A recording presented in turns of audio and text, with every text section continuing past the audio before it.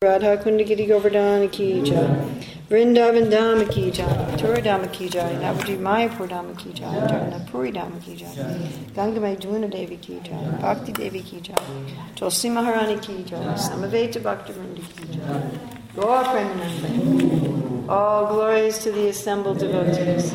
All glories to the assembled devotees. All glories to the assembled devotees. All glories to Sri Guru and Gauranga. All glories to Sri Bhaktivinoda. Namo Shri Namaste Saraswati Devi Gaurani Pacharani Visesa Samivani Paskajade Sajana Vandeham Shri Guru Shri Yuta Padakamalam Shri Gurun Vaishnavam Shra Shri Rupam Sagadacham Sagana Ratnatam Vitam Samsajivam Sadvaitam Sadvadutam Parijana Sahita Krishna Chaitanya Devam Shri Radha Krishna Padam Sahagana Lalita Shri Vishakam Vitam Jai Jai Shri Chaitanya Jaya Nityananda Jai Dvaita Chandra Jaya Gaura Bhaktarinda Jai Jai Shri Chaitanya Jaya Nityananda Jai Dvaita Chandra Jaya Gaura Bhaktarinda. It's April 20th, 2014 in Radhadesh, Belgium. It's also Easter Sunday. And a reading from Sri Chaitanya Charitamrita, Madhya Lila, chapter 27, the process of devotional service. This is Mahaprabhu speaking to Sanatana Goswami. Text 141, and this is actually a verse from the 11th canto of the Bhagavatam, chapter 5, text 41. Devarshi Bhutapta Nirnam Pitrinam Nakin Karonayam Ranicharajan Sarvatmaya Sharanam Sharanam Sarvatmanaya Sharanam Sharanyam Gato Mukundam Pariricchakartam. Please chant. Devashi Bhutapta Linam Pitrinam Nakin Karonayam Rinicharajan Sarvatmanaya Sharanam Sharanyam Gato Mukundam Pariricchakartam.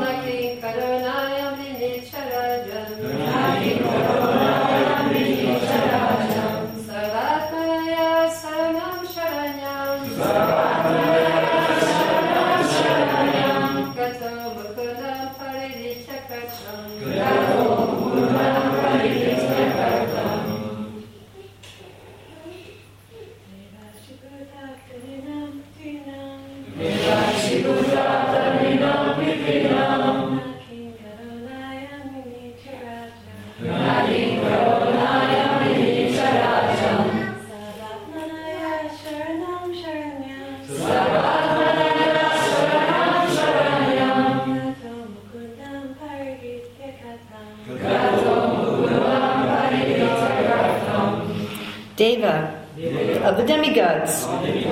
Rishi, of the sages. Bhuta, of ordinary living entities. Apta, of friends and relatives. Nurinam, of ordinary men. Pitrinam, of the forefathers. Na, not. Kinkaraha, the servant. Na, nor. I am, this one. Rini, debtor. Cha, also. Rajan, O king. Sarva Atmana, with his whole being. Yaha, a person who. Sharanam, shelter. Sharanyam, the Supreme Personality of Godhead who affords shelter to all. Gataha, approached. Mukundam, Mukunda. Pariritya, giving up. Kartam, duties. So this is a little heavy verse. This one and the one before it are very connected. And I think it touches on one of the most controversial and difficult and misused areas in becoming a devotee of Krishna. And what it's about, just like if I want to balance this, what do I have to do to balance this? I have to find the, not just middle, I have to find the center of gravity. Okay? Once I find the center of gravity, then is the whole thing balanced? Or just the part that I'm touching?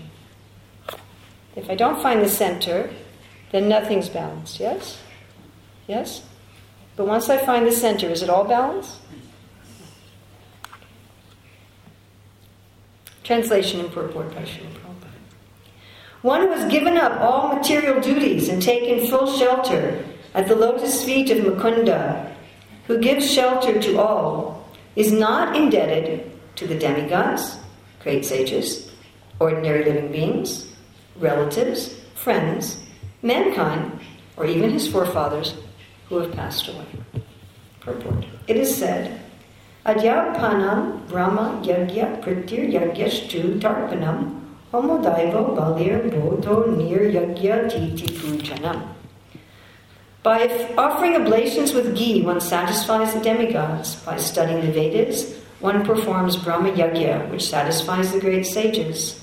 Offering libations of water before one's forefathers is called Pitri Yagya. By offering tribute, one performs Bhuta Yagya.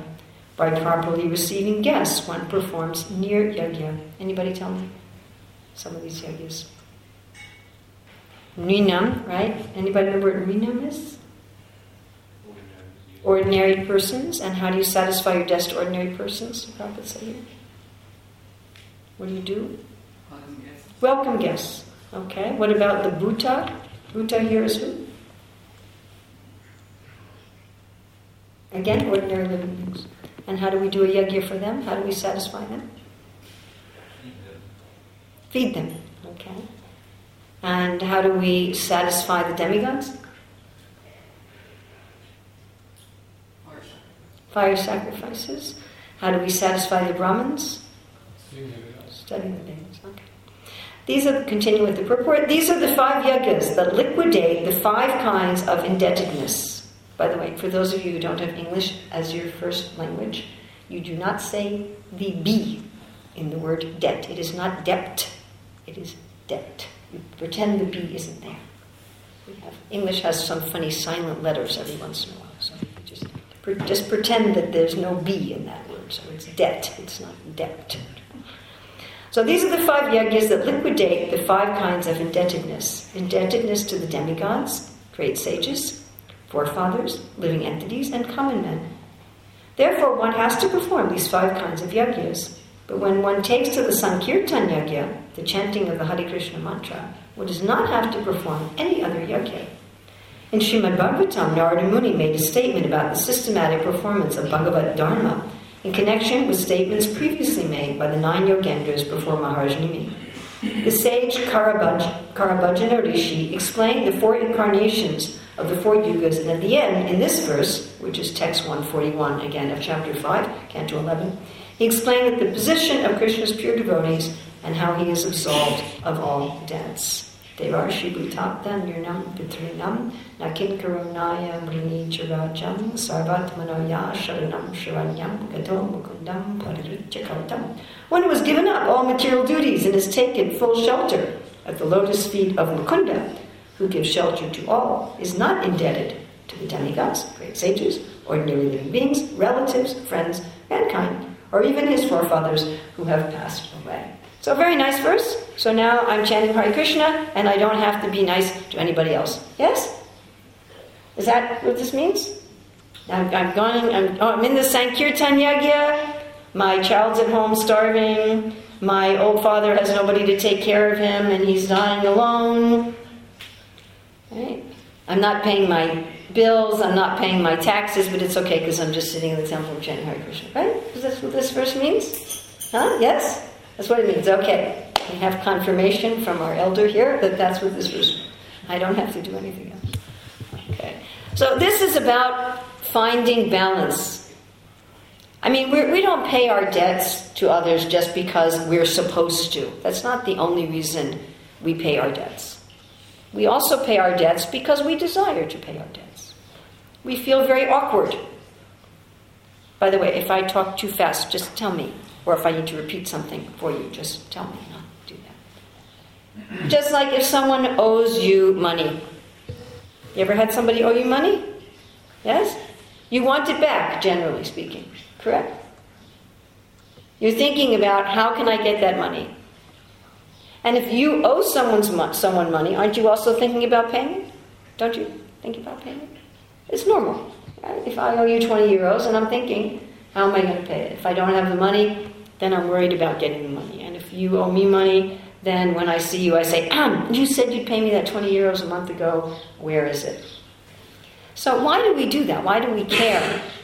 Because we're looking for balance. Of course, in different cultures, people look for balance in different ways. There's many different cultural ideas of gift giving and debt, and the details of how one pays one's obligation is vastly different in different cultures. But the principle of having things fair, sociologists have studied that this concept of fairness is a universal moral principle, although it manifests differently in different cultures.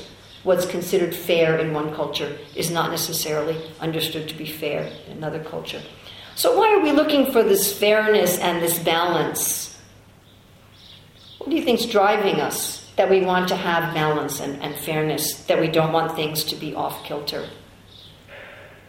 Why is there a universal desire for that? Yes?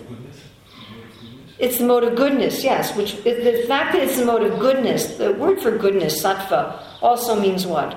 Sattva doesn't much mean good, it also means sat. Eternal and being, existence.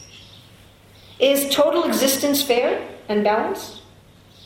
Is the whole of existence, is all of reality, is it something fair and balanced, or is it all off-kilter? It's very balanced.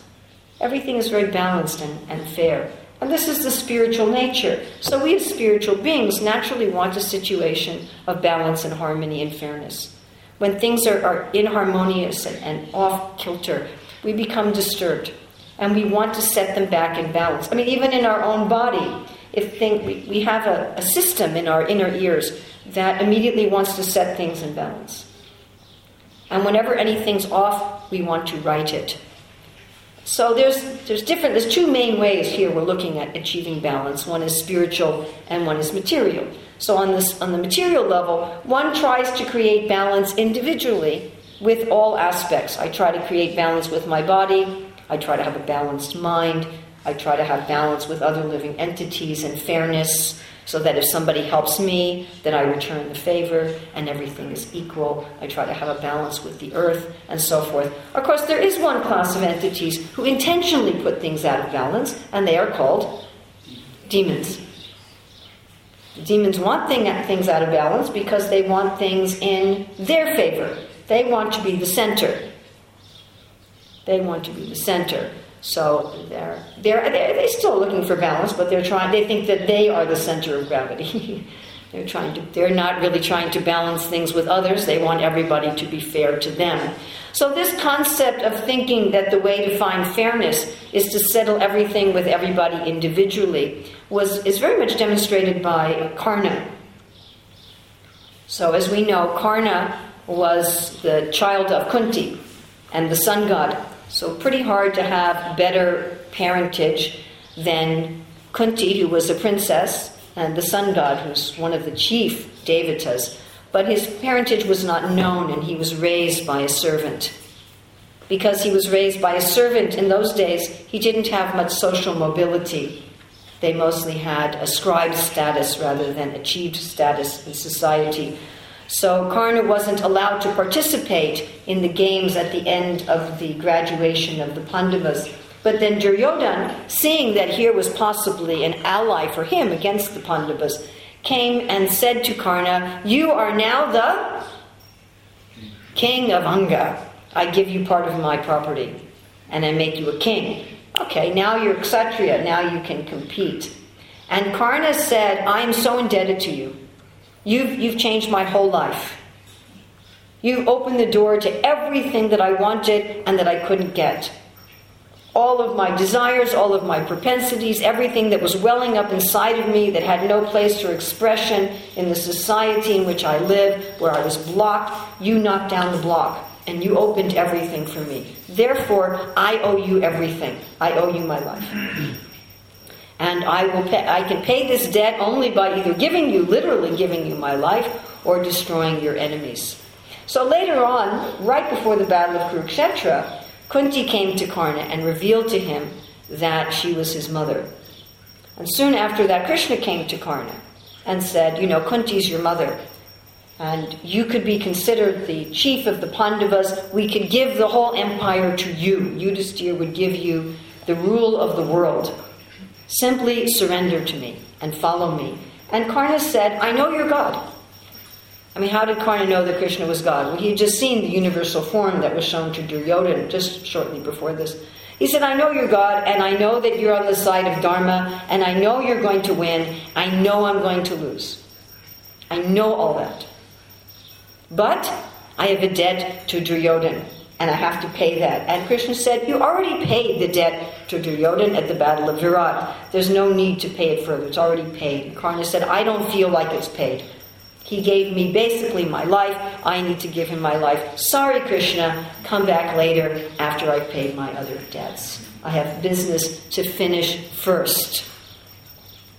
Even though I know you're God and I know you're right, I feel off balance. I feel that things are unequal. I need to find peace and balance by paying my debt to Karna." Now, what we're reading in the Bhagavatam section about Daksha giving the Hamsa Guhya prayers, a little bit further on in this story, in chapter 5, Daksha is going to make a very similar argument to Narada Muni. He's going to say to Narada Muni, "How dare you take my sons and have them become renunciates?" He said, "They haven't paid their debts. They haven't paid their debts. They have to have children. Otherwise, how are they going to pay their debts?" And he said, if they surrender to the Lord without having paid their debts, the surrender won't be proper. It won't work. Nanda Maharaj isn't here today, but he's talked before about in his research in the Dharma Shastras. Generally, a person cannot take sannyas without having gone through all of the ashrams. And of course, we can see in most cases that that's very logical. We've seen so many cases in our Hare Krishna movement where people try to take sannyas when they're 20 or 25, and they haven't yet settled their business. And so they can't do it, and then they come back on, "No, I've got to come back and take care of my business." Their mind is disturbed. So Daksha made this point. He says, if all their debts aren't complete, they can't surrender. They won't be able to surrender. It won't be proper surrender. And we also see people who claim like the feeding the poor. Service to man is service to God. They call the poor Daridra Narayan, the poor Narayans. So they make this point. They say, well, really, the way you serve God is you be a good person in the world, and you pay your debts in the world. So this is a very prevalent philosophy, that first I have to pay my debts. I have to be a good person, either first or along with. Either first or along with. So Karna was saying first. First I have to pay my debts, then I can think about surrender. And Daksha was kind of along with, because he was also a devotee. Daksha was not a demon. But he was thinking, along with worshiping God, I have to take care of all my material obligations. Right? And then we have the people who think the way to surrender to God is to take care of all your material obligations. And of course we've seen in our Hare Krishna movement a pendulum swing. So in the early days of the Hare Krishna movement, we read verses like this and literally dropped everything. As in really, literally. Just dropped it. You know, I had a car. I just gave it back to my father. I didn't even think of giving the car to the temple, which is probably a very good thing, because the temple would have wrecked it and my father who'd given me the car would not have been happy. But my idea was just, okay, I just have to let go. Or we have one of our leaders in our movement now. He tells the story of how he was 2 weeks away from graduating from college, I think some sort of an engineering degree, and he just left. He said his mother practically went into the lunatic asylum. You know, that he left 2 weeks before graduation to move into the temple. And his wife liked Krishna, but she didn't want to fully surrender. She didn't want to move into the ashram and just go out on Sankirtan. And so he said goodbye to her also. You know.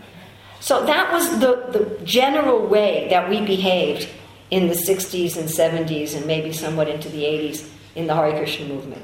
That we took these verses and said, goodbye. I have an occupation, goodbye. I have an education, goodbye. I have a wife, a husband, children, goodbye. I have parents, goodbye. I owe somebody money, goodbye. I'm joining the Hare Krishna movement. So we did that, and of course, you know, in many cases, as Daksha anticipated, that didn't work. I mean, in many cases where people after 10, 15 years said, ooh, and they started rummaging through the dumpster and said, I don't know if I really wanted to throw this out. You know, maybe I should really... And now we've kind of switched the other way, where I see we tell people, don't move in the ashram. It's really not a very good idea. And don't give up your education. You know, finish your education, get a good job, do everything in the world. And later, you know, when you're in your 50s and 60s, you can really think about moving. Yeah, don't we say this now?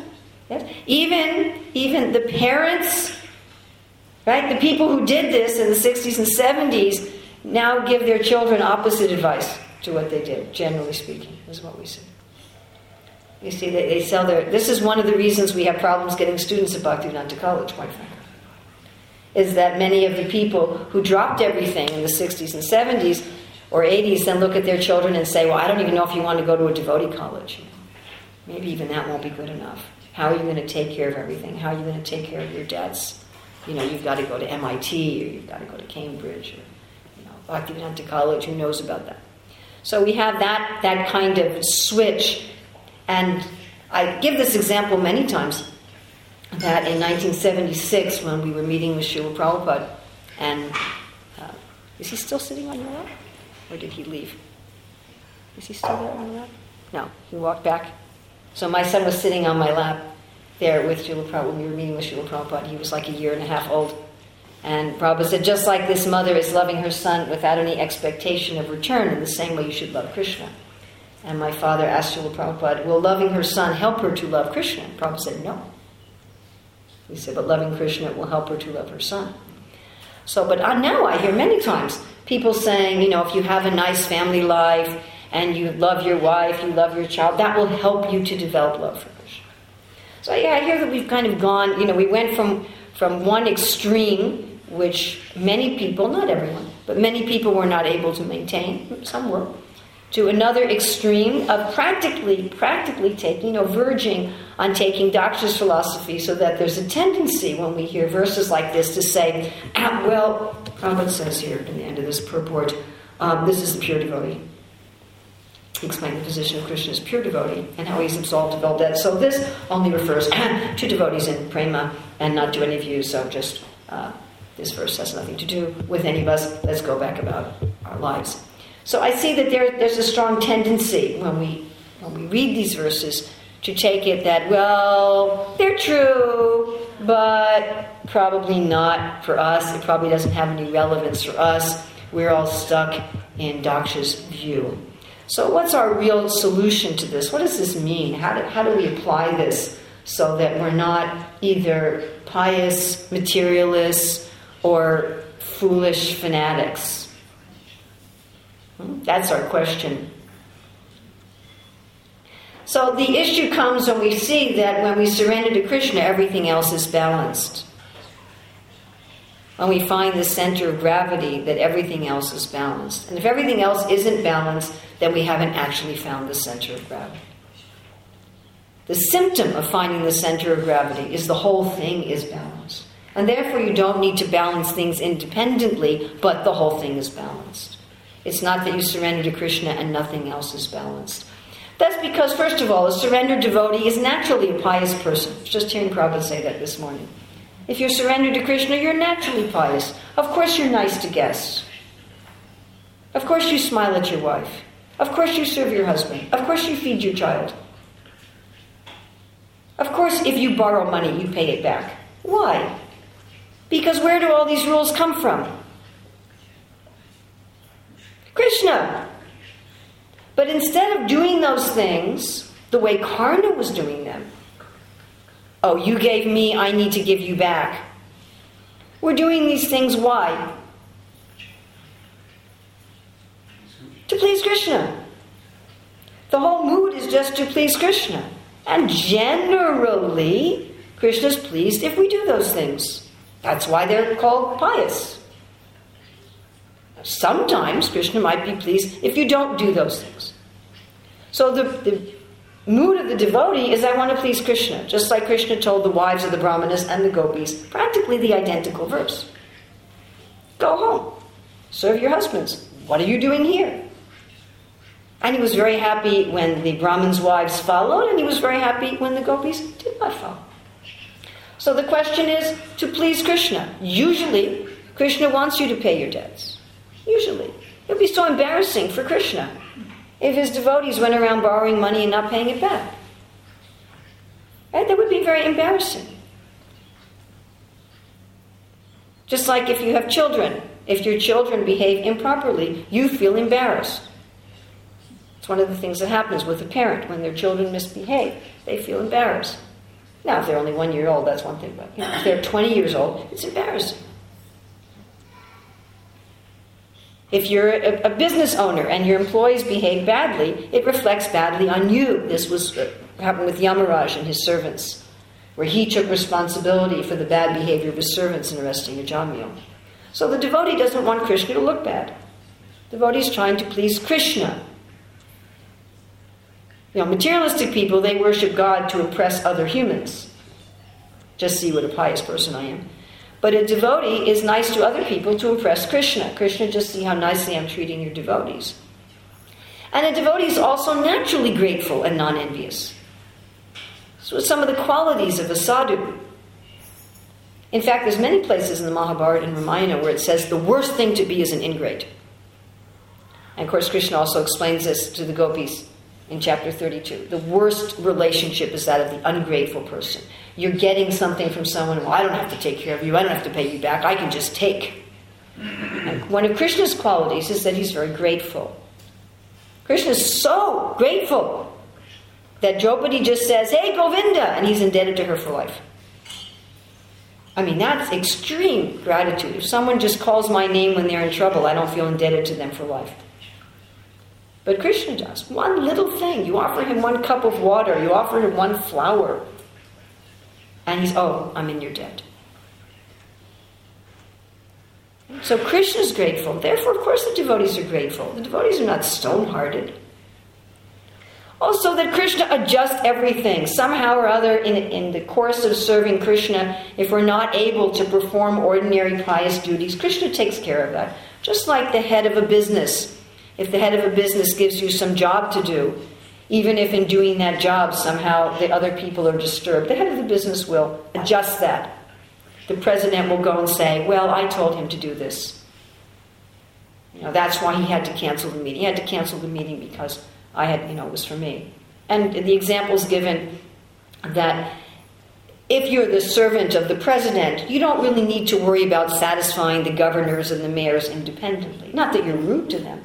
But if the president gives you some job to do, which means you can't go to your scheduled meeting with the mayor, the president will deal with that. The president will say, well, I told him to do that, and that will be all right. And of course, when you serve the Lord, that's the ultimate purpose of repaying debt, because everything that everyone gives us is ultimately coming from the Lord. And our main ingratitude, our main way of being off balance, is that we're not grateful to Krishna. That's really why we're off balance, and that's really why we have this constant feeling in the material world, in a conditioned state of needing to balance things and needing to harmonize. And we have this constant feeling that things aren't right. That as soon as we harmonize with Krishna, that immediately takes care of everything else, because everything's within Krishna. So it's really a question of mentality. Ultimately we see also the material world as a game. Vitrasura said to Indra that this battle between you and me is a game. He said the arrows we're shooting are the pieces, the animals we're riding are the board. And everything we're doing in this world is like that. It's a game. Vitrasura had a seeming debt to his father to kill Indra, and Indra had some seeming debt to the demigods to kill Vitra. But it was really a game. And really what was going on was quite different than what apparently was going on the surface. So everything in this world is ultimately a game. I think of it like a big Monopoly game with play money. It's not real money. When I hurt someone else and therefore I have to suffer some karmic reaction, I'm paying with play money. If somebody hurts me and they have to pay me back, they're paying me with play money. None of it is happening to the soul. The soul is simply a witness. All these karmic debts that I get and I give, it's all on the platform of just illusion. It's not real. Therefore, you're allowed to walk away from the game and surrender to the game master. You're allowed to say, Sarvadharman Prityaja Mamekam Sharnam Vajaham Tvam Sarvapapegyo Mokshi Shani Masucha. I'm finished with the game. And you can walk away from the game in the middle. So Daksha's idea and Karna's idea is you can only walk away from the game in the end. What's the problem with that? The game has no end. It never has an end. If you think, first I'm going to pay my debts, guess what happens when you're paying your debts? You get more. You settle things with one person, and then you'll aggravate somebody else. And so we'll keep coming back over and over and over and over. At a certain point, we have to say, I quit the game. Now, what you're not allowed to do, you're not allowed to stay in the game, but break the rules. That you cannot do. That's not allowed. The laws of nature will simply not allow you. If you offend somebody, if you hurt somebody, you take something away from somebody and you don't pay for it, you'll be forced to pay for it by karma. You're not allowed to cheat in this game. There's no cheating allowed. You just don't get away with it. So you can't say, I'm going to stay in the game and break the rules. I'm not really going to surrender to Krishna. I'm sort of going to surrender to Krishna. Or I'm just going to use Krishna as a way not to pay my debts. That doesn't work. Krishna doesn't agree to this proposal. Oh my goodness, I have a huge debt in the Monopoly game. Hey Krishna, I don't have to pay it, right? He's like, only if you quit the game. And you stay quit. Now you jump back in. If you actually quit, if you really say, I only have to please Krishna, then, all right, the only reason then to pay your debts in the game is to please Krishna, because there's some service, there's some mission. We're no longer paying our debts in the game to find material balance or to think of ourselves as a good person or a pious person, or to try to get balance separately from Krishna, which is all the reasons materialists are doing all these things. Our only reason to be nice is so Krishna will be pleased. And because we're naturally become nice. It just becomes our default value, being nice. Wouldn't that be nice to have that our default value? Instead of, okay, what am I supposed to do in this situation? Well, I really want to smash that person over the head, but let's see. I'm supposed to please Krishna. Okay, let me be nice. It would be wonderful if we were just spontaneously grateful. If we didn't need the rules of the scriptures. Okay, what does it say in the scriptures? Somebody did this for me. What's the proper yajna? Okay, I guess I have to do that yajna. You know, if we just naturally and spontaneously wanted to do for others what they do for what we would like to have done for us, if we naturally wanted to make all living entities happy, if we naturally found happiness. So that's why the devotees appear to be first-class pious persons. Not because they think, I'm a good pious person, or I'm going to control the material energy and find closure and balance on my own as I'm the center of gravity, but because it'll make Krishna happy if I do this, generally. And if it will make Krishna happy if I walk away, okay, I walk away. If people praise me as a pious person, okay. If they criticize me as a rascal, okay. As long as Krishna's happy. But of course I want everybody to be happy. I don't want anyone to be in distress. So this is the actual mood of a devotee. So we have a few examples I wanted to meditate on. So the first one is Gopinath Patanayaka. I thought we'd do that first since we're reading from Chaitanya Charitamrita. So Gopinath Patanayaka is one of the sons of... Who's his father? Who's his brother? Brother. Give me a father or a brother. Yes, Roy. Ramananda Roy is his brother and Bhavananda Roy is his father. And they were all working for the government. So Gopinath Patanayaka was a tax collector. Formerly, the way you were a tax collector is you collected taxes in an area. People paid only local taxes. So people paid local taxes, and then the local tax collector gave a portion of that to the greater place, which gave a portion of that to the greater place. And in each step, the tax collector kept some of the money as their salary. The way we do it now, at least in most countries of the world, the tax collector gives everything to the government, and then the government pays them a salary that is not connected to the amount of taxes that they collect. So if you're collecting in an area where people are poor, or you're collecting in a rich area, both the tax collectors nowadays get paid the same salary, but used to be that you would get you took a commission. So it was argued that Gopinath Patanayaka had taken more than his commission. He had taken 200,000 somethings, whatever they were, more than his commission. And it was such a lot of money that Prabhupada said even if he sold everything in his possession, he couldn't have paid it back. It was a huge sum of money that he had misappropriated. We're not actually sure from the story if he misappropriated it or not, but he was accused of misappropriating it. So he didn't argue. He didn't say that he hadn't. He said, yes, I owe this money. He said, I don't have the money. Would you take these very fine horses that I have and as a, partial payment, and I'll pay you the rest as I can gradually. Right? So that's one way to pay a debt. So when he did that, the king's son didn't like Gopinath Patanayaka. They had a thing between them. And so the son said, well, I don't think the horses are worth as much as you say they are. And Gopinath Patanayaka said, well, at least they don't look up at the sky all the time, which is what the prince did. He had this habit of kind of looking around. And then the prince was really offended. And he went to his father, and he said, Gopinath Patanayaka has this debt, he's not paying it, what should I do? And the king said, well, whatever, you use your own judgment. Whatever you do, just get the money back. So the son then felt he had carte blanche, and so he put Gopinath Patanayaka on a platform with vertical swords underneath the platform. This was one execution method used at that time. Very painful execution method. And he said, you don't pay this money, we're going to throw you on the swords. Woo! So Gopinath Patanayaka had a lot of friends in Puri. And one of his friends was, of course, Sri Chaitanya Mahaprabhu, who was friends with the whole family. So three times, people came to see Lord Chaitanya and said, Gopinath Patanayaka is going to be thrown on the swords. Ah, you're going to do something about this. And he's like, what? I'm a sannyasi. I don't have anything to do with this. It's not my business. I don't get involved in political affairs. If Gopinath Patanayaka is taking government money, he should pay it. So 3 times they came and they were all upset.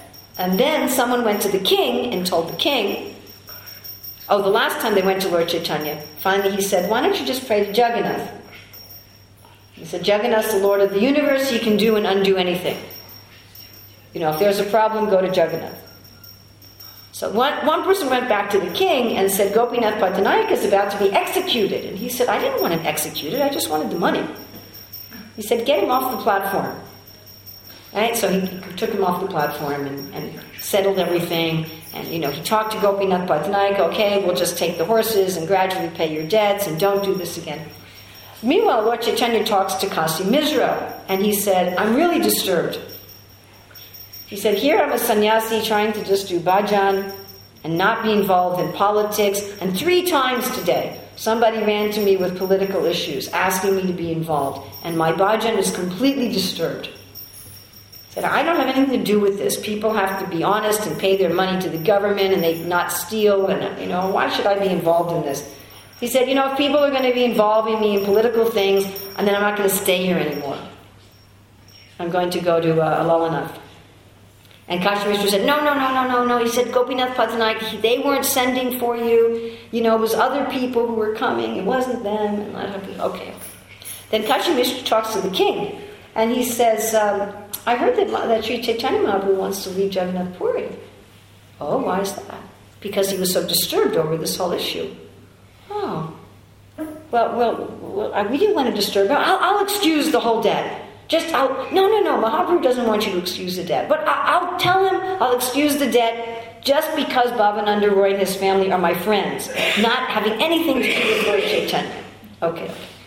So Kashi Mishra goes back and tells Lord Chaitanya, so the king's going to excuse the debt. He said, I didn't want him to excuse the debt.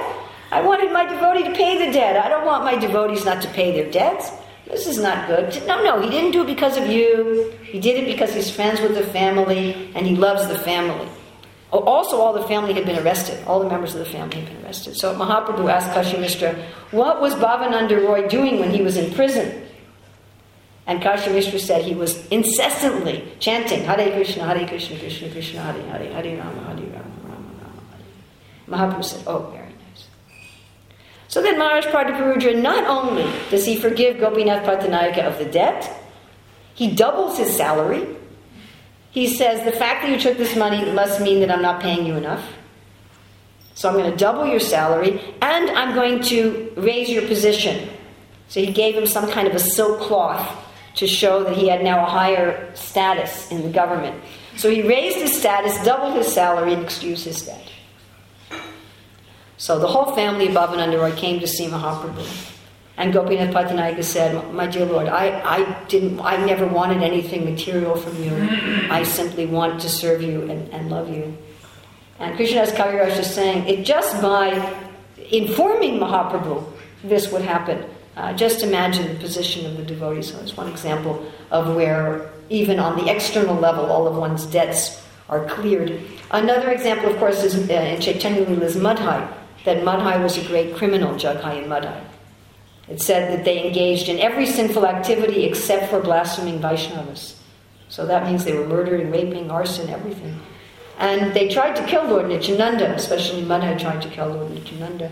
But after Chaitanya Mahaprabhu accepted them, then they no longer were considered as having to suffer.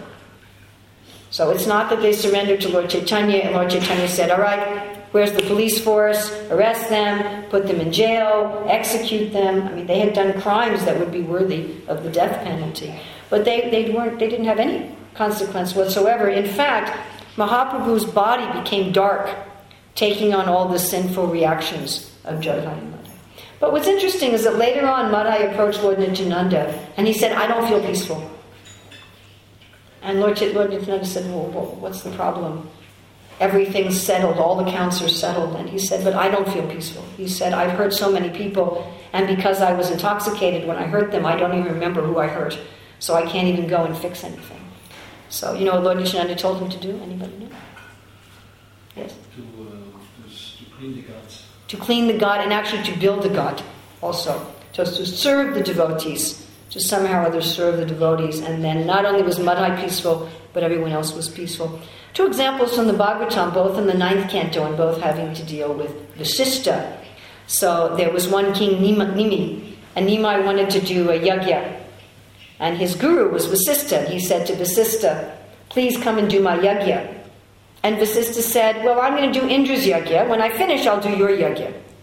Now, doing Indra's yajna might take a very long time in earth time. And Nimai thought, life is uncertain if I wait for Vasishtha to come back. He didn't say anything to Vasishtha. He was silent, but he thought, if I wait for Vasishtha, I may be waiting forever. I may die first and not do my yajna. So he engaged another priest. And when Vasishtha came back, Vasishtha was his guru. When Vasishtha came back and saw that Nimai had gone on without him, he cursed Nimai to die. May you die immediately. And Nimai counter-cursed him, may you die immediately. So they both died. And Vasishtha took birth again and came back, but Nimi didn't. And Nimai attained a spiritual form. And after that, the demigods and the sages were doing a yajna, which would allow Nimi to again have a material body, but he refused. He said, I don't want to have another material body. I'm very happy to be in my spiritual form. So that's very interesting that although on the external level, his guru cursed him, and he was in debt to his guru because he completely surrendered to Krishna, he did not have to fulfill that curse. So he didn't get any ill consequences from that curse. Another example with Vasishtha is Prasada. So Prasada was guarding the cows at night. That was his job, guarding the cows. And one night when it was very dark, when there were clouds covering the moon and stars, he couldn't see very well, he heard a tiger attacking the Goshaal. And he took out his sword and killed the tiger. But no, he didn't kill the tiger. What did he kill? A cow. He also cut the ear of the tiger, which frightened the tiger. The tiger left. And in the morning he saw he'd killed a cow. So Vasishtha cursed him. What was that curse? Anybody remember? What was that curse? Cursed him. You will have to take birth as a Shudra in your next life. But you know what? Vasishtha didn't have a next life. So he completely surrendered to Krishna. He renounced the world, dedicated himself fully to Krishna, and went back to home, back to God. So he didn't have to take another birth, what to speak of a Shudra birth. So whenever we get any good or bad from anybody, whenever we get good or bad from anyone, we can think this is really coming from Krishna. So I always tell that story, I think I've told it here, of how I wanted a certain sari and somebody gave it to me. Have I told that here? I was looking in my closet and I thought, I'd like to have one more silk sari and I'd like it to be thick beige with an embroidered border, and I could buy it in India. It would cost me about $40. Oh, I don't really need another sari. $40 is a lot of money for a sari. Forget it, I don't need it. That was my 22nd thought. 3 days later, somebody just came up to me and said, Urmila, I have a present for you, and handed me that sari, as if I had custom ordered it from a tailor. I mean, it was exactly the picture in my mind. And I could understand that it was from Krishna. Now, do you think I also thanked her? Did I say thank you to her? Of course.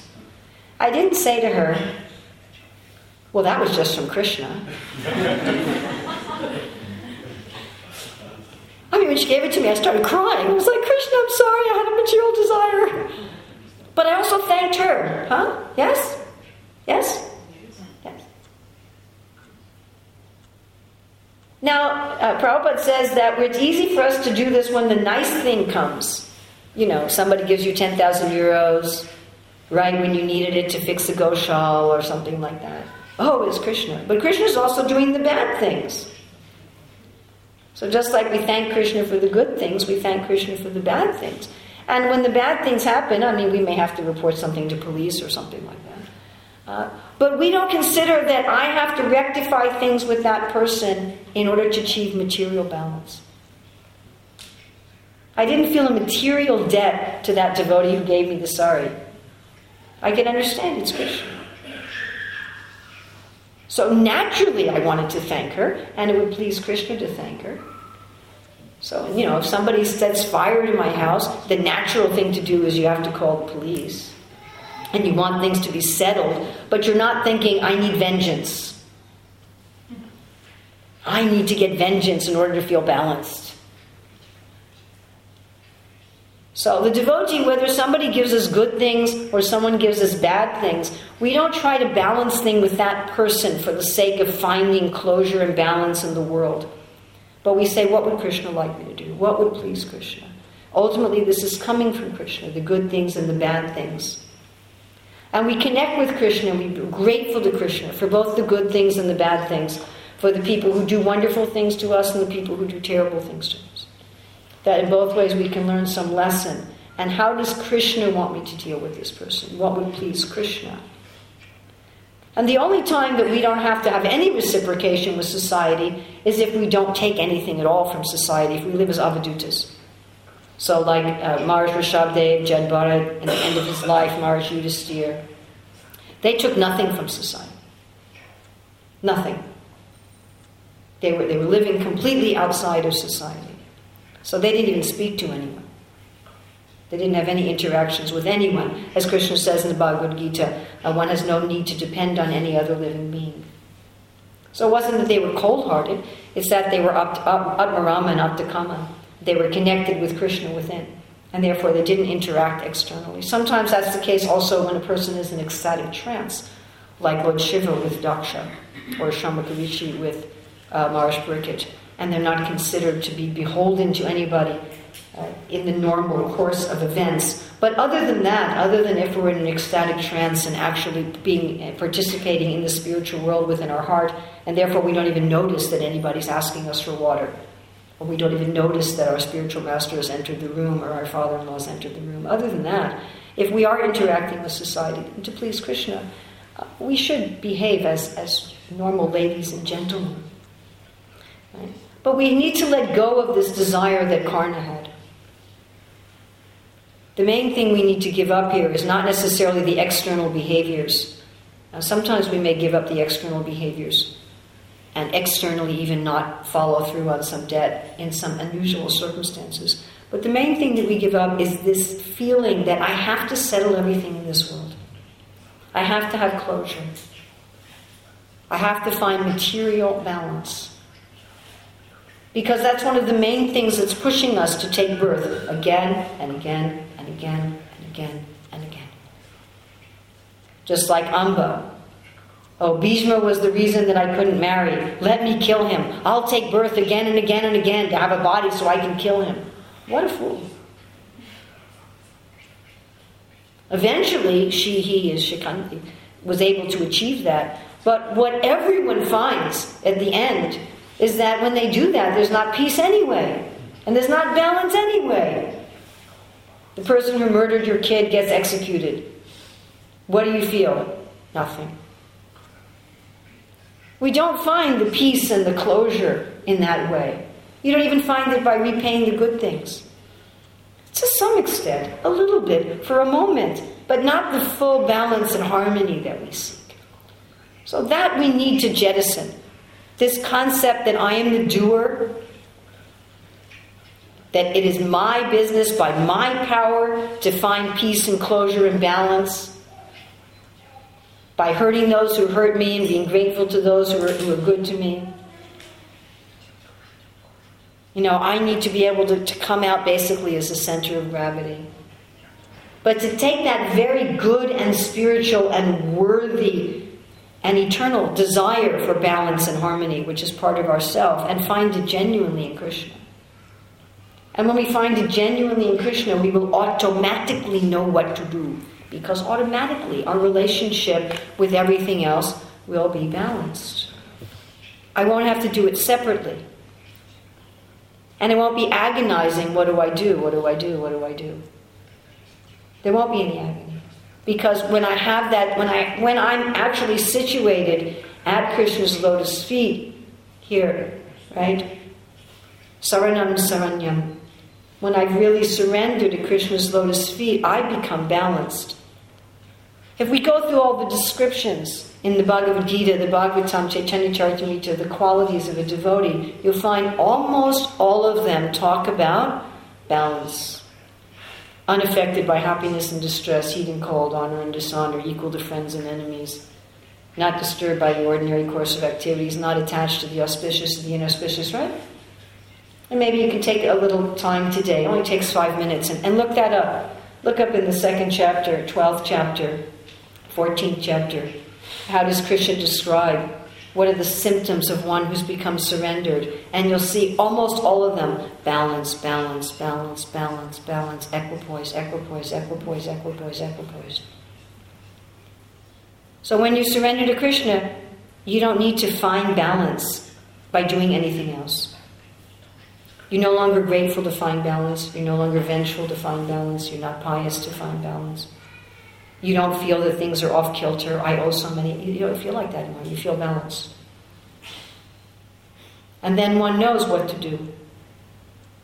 Oh, I've offended a devotee? Oh, Krishna will be pleased if I rectify that offense. Not to find balance. I already have balance. But Krishna will be pleased if I rectify that offense. That's my duty to Krishna. Oh, someone's helped me. Krishna will be pleased if I say thank you, if I reciprocate, if I help others. Not because I need you to find balance, I already have balance, but to please Krishna.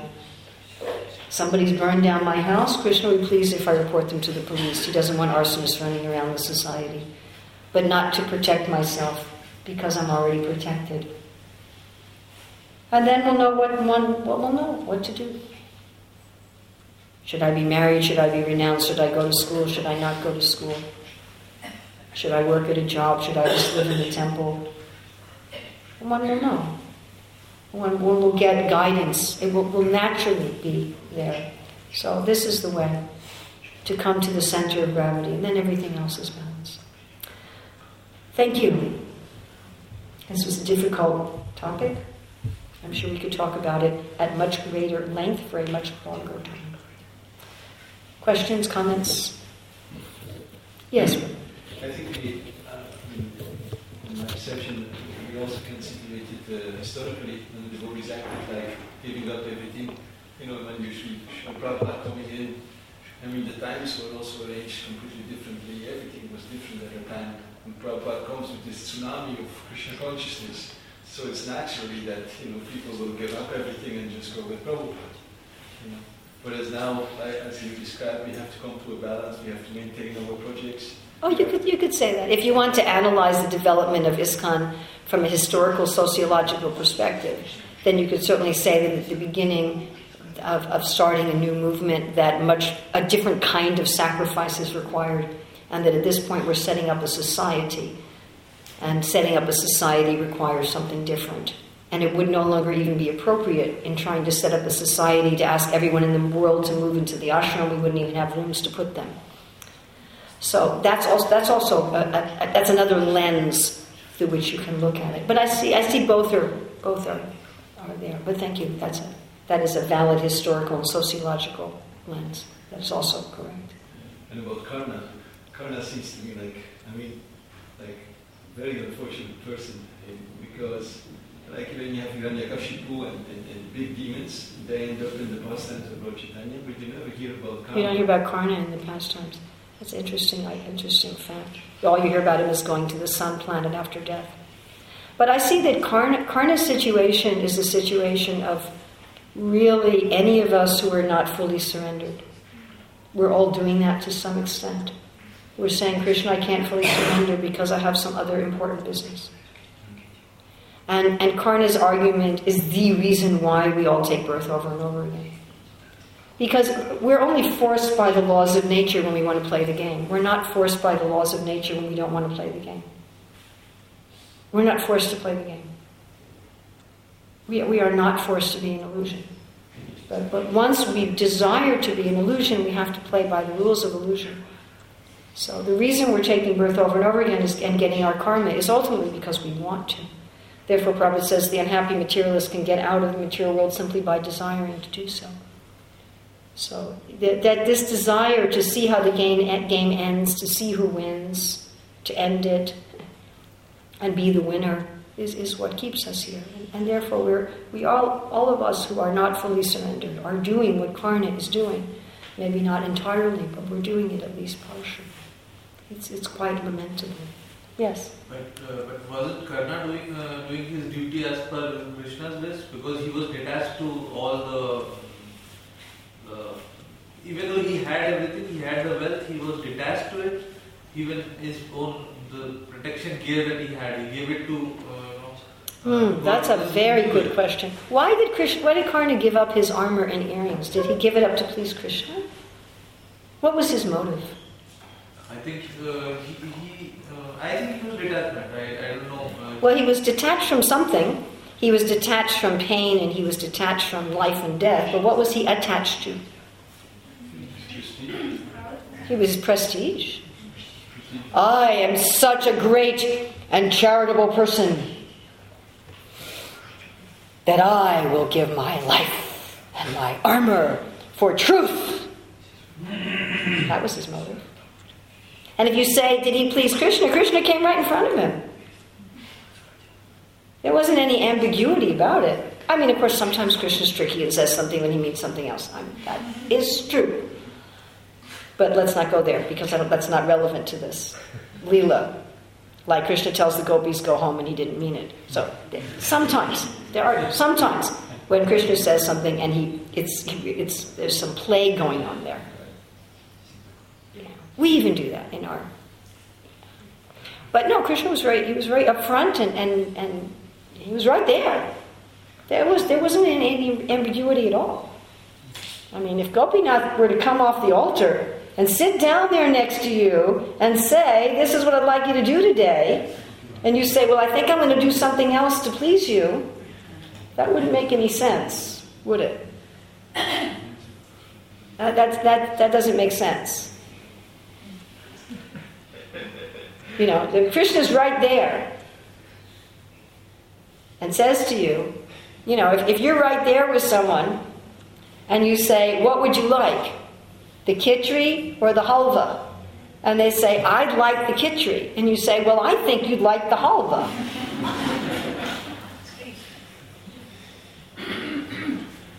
So in that case, there was no question of not being sure.